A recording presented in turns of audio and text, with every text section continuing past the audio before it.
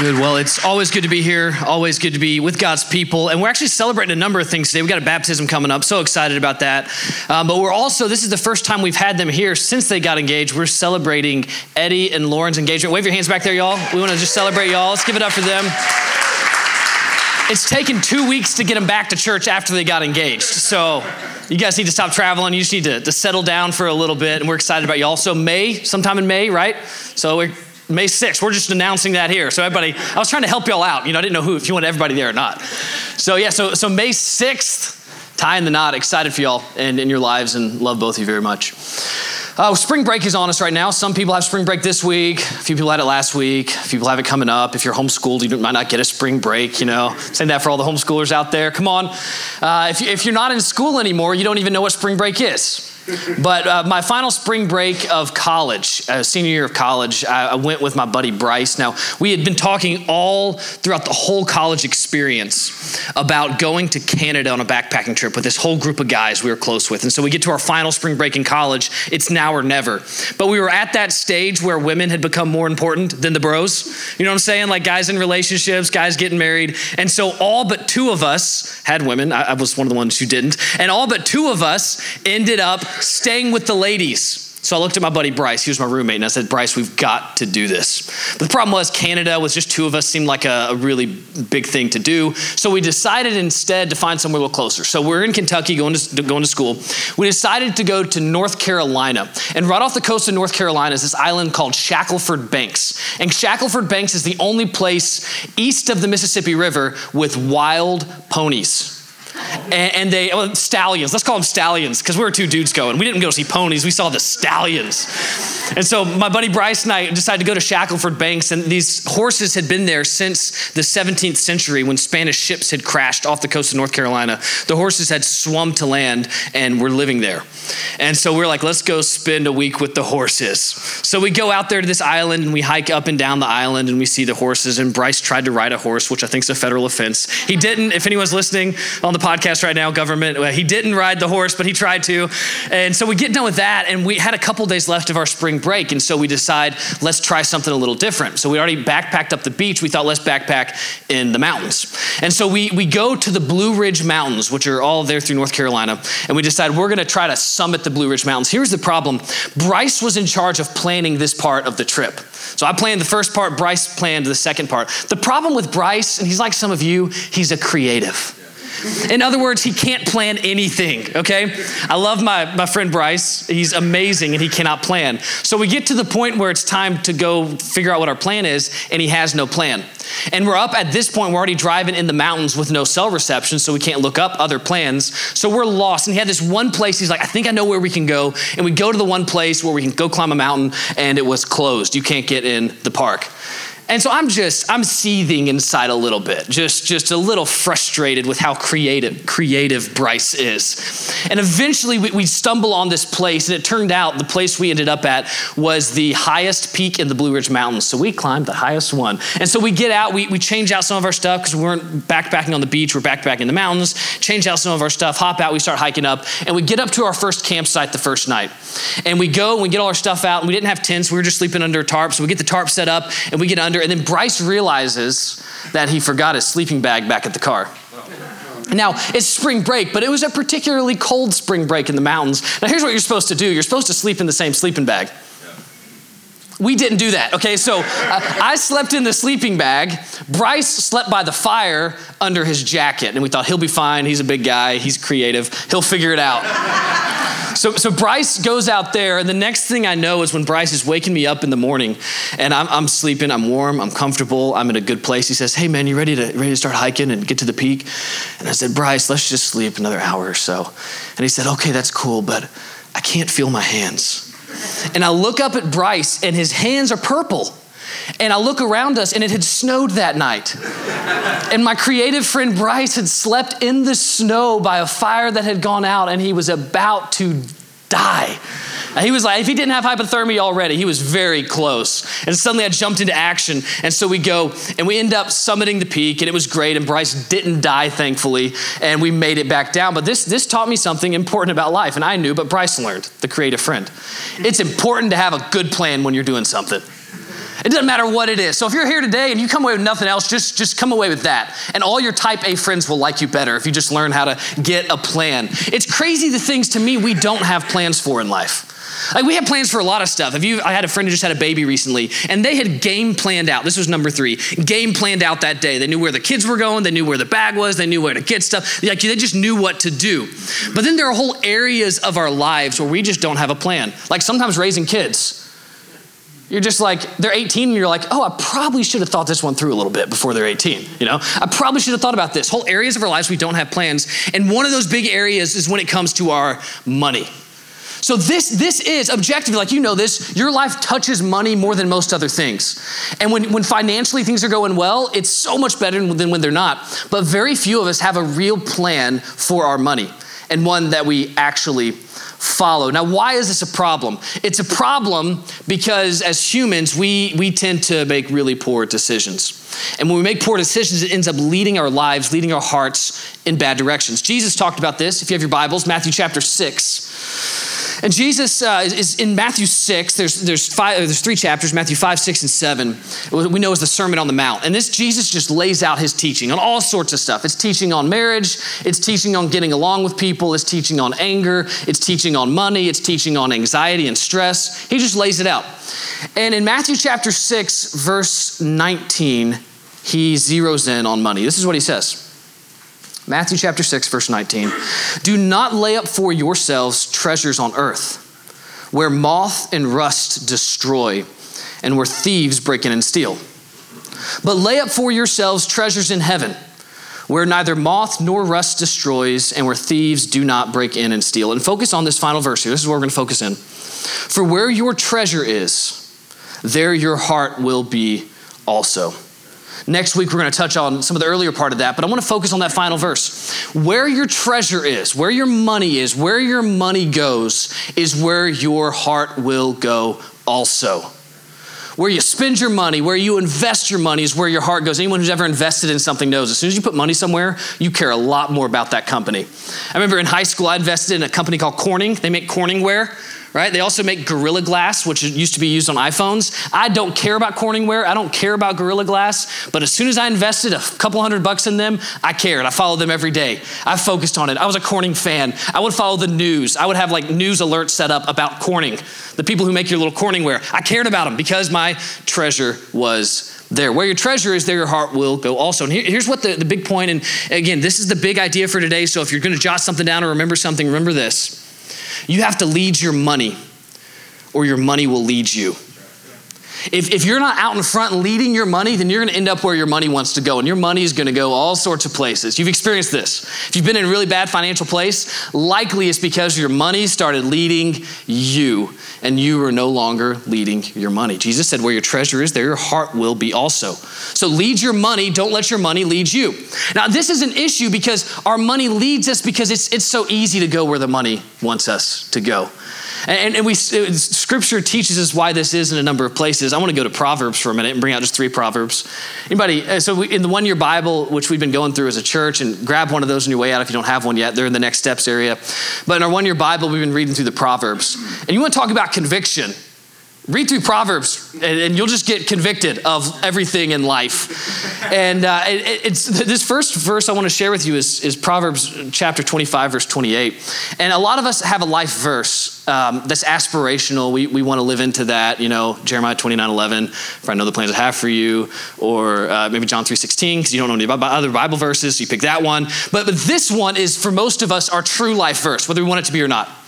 Proverbs 25, verse 28 says this: like a city whose walls are broken through is a person who lacks self-control.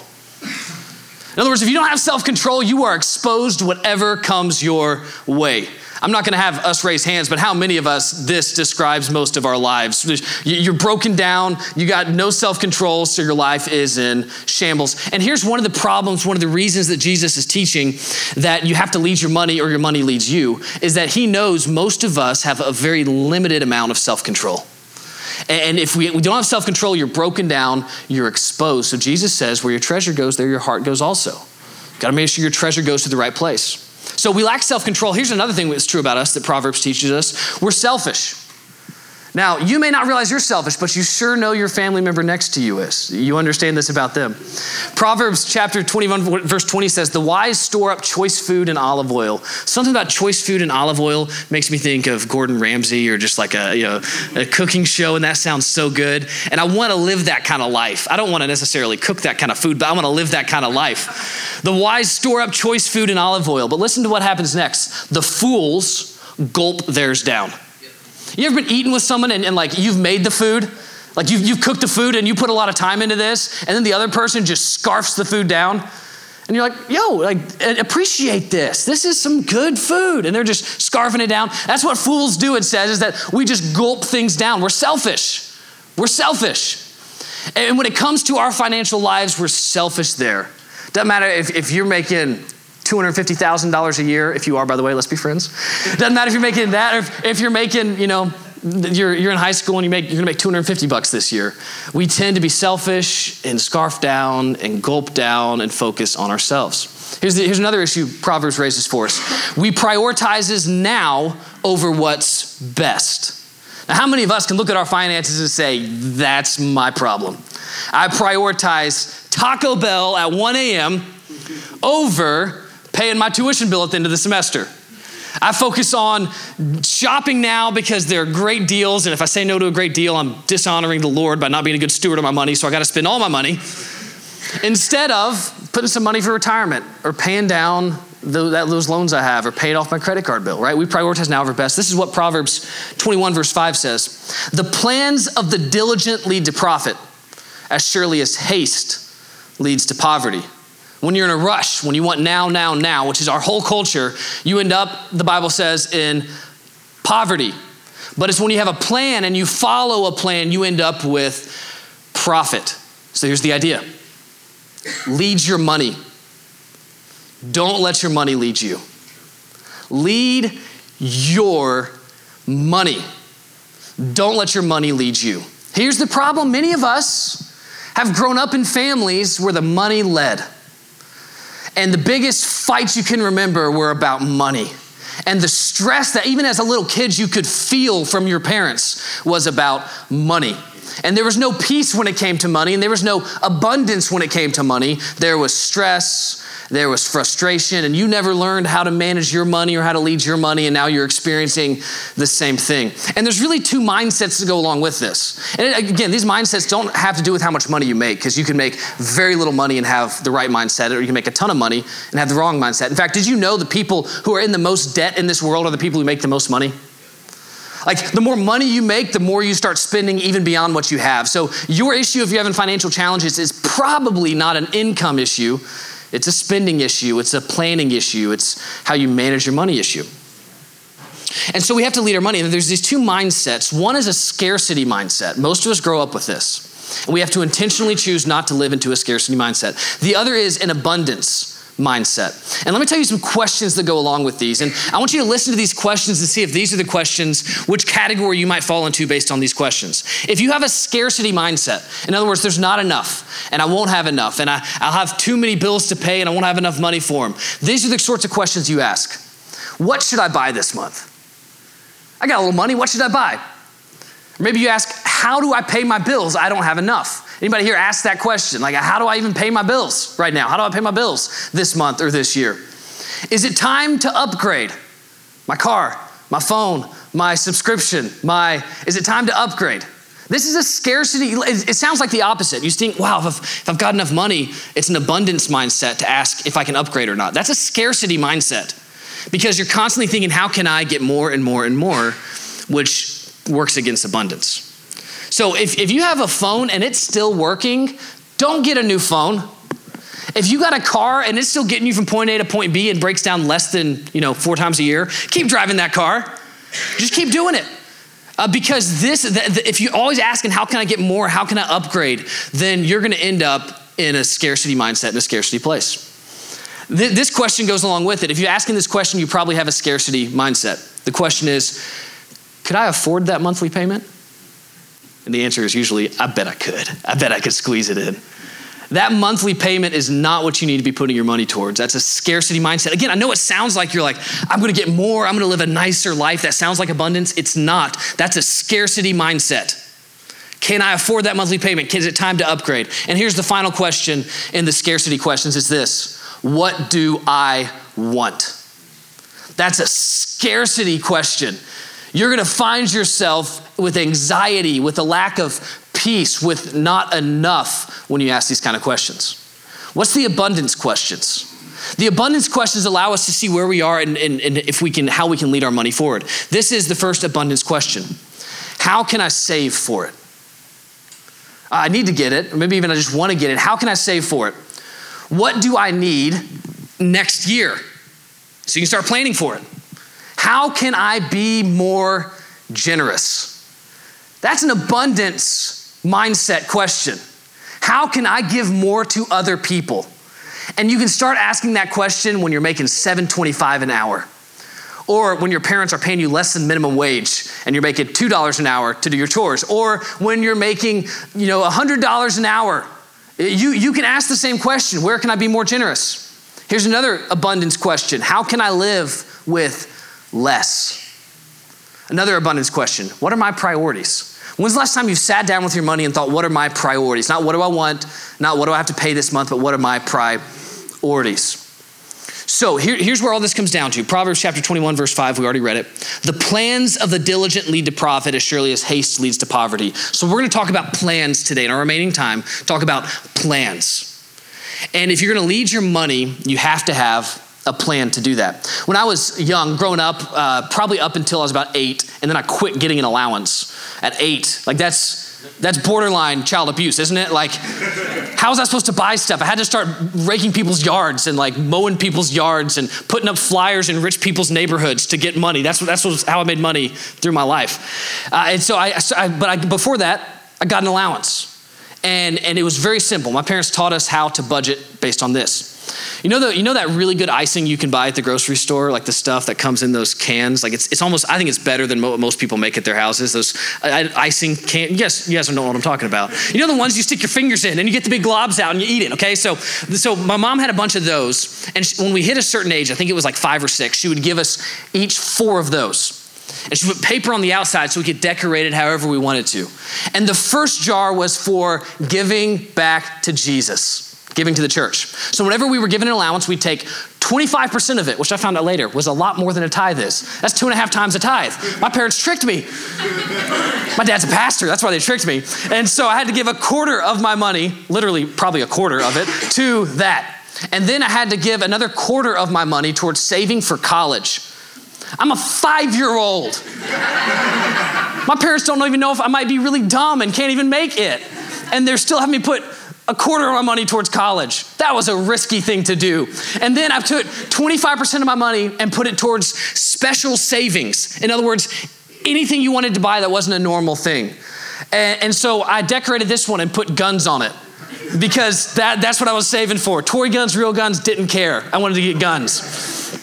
And I think I put a sword on it as well because those are the priorities, special savings. Okay, so 25% towards the church, 25% towards college, 25% towards special savings. And then I got to keep 25% to actually spend on what I wanted to spend.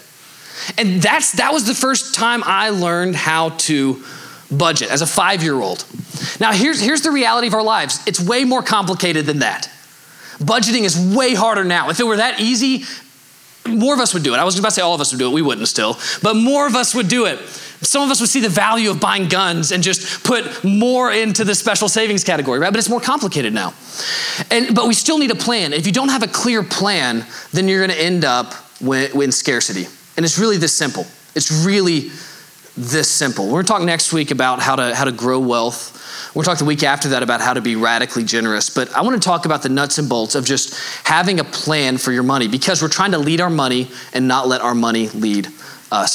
So everyone's different. Some of us have kids. Some of us own homes. Some of us have apartments. So everybody's different. I want to give you some broad principles and then some general percentages of how to plan. Now, look, this is not like I've got it all figured out. There's going to be some broad categories here, but I think these categories guide us in the right direction. So here's the first thing, that there are 3 principles of what your plan should do. Here's the first thing. It should provide for necessities. In other words, you gotta have a place to live, right? That's what you're already thinking of. If I want a budget, I got to have insurance, I gotta have a place to live, I gotta have a car, and so it should provide, and food, I almost left that one off, and clothes to wear, please. Put some clothes on, so you gotta have at least those things. So provide for the necessities. But we tend to expand out what the necessities are. I was a youth pastor up in Kentucky.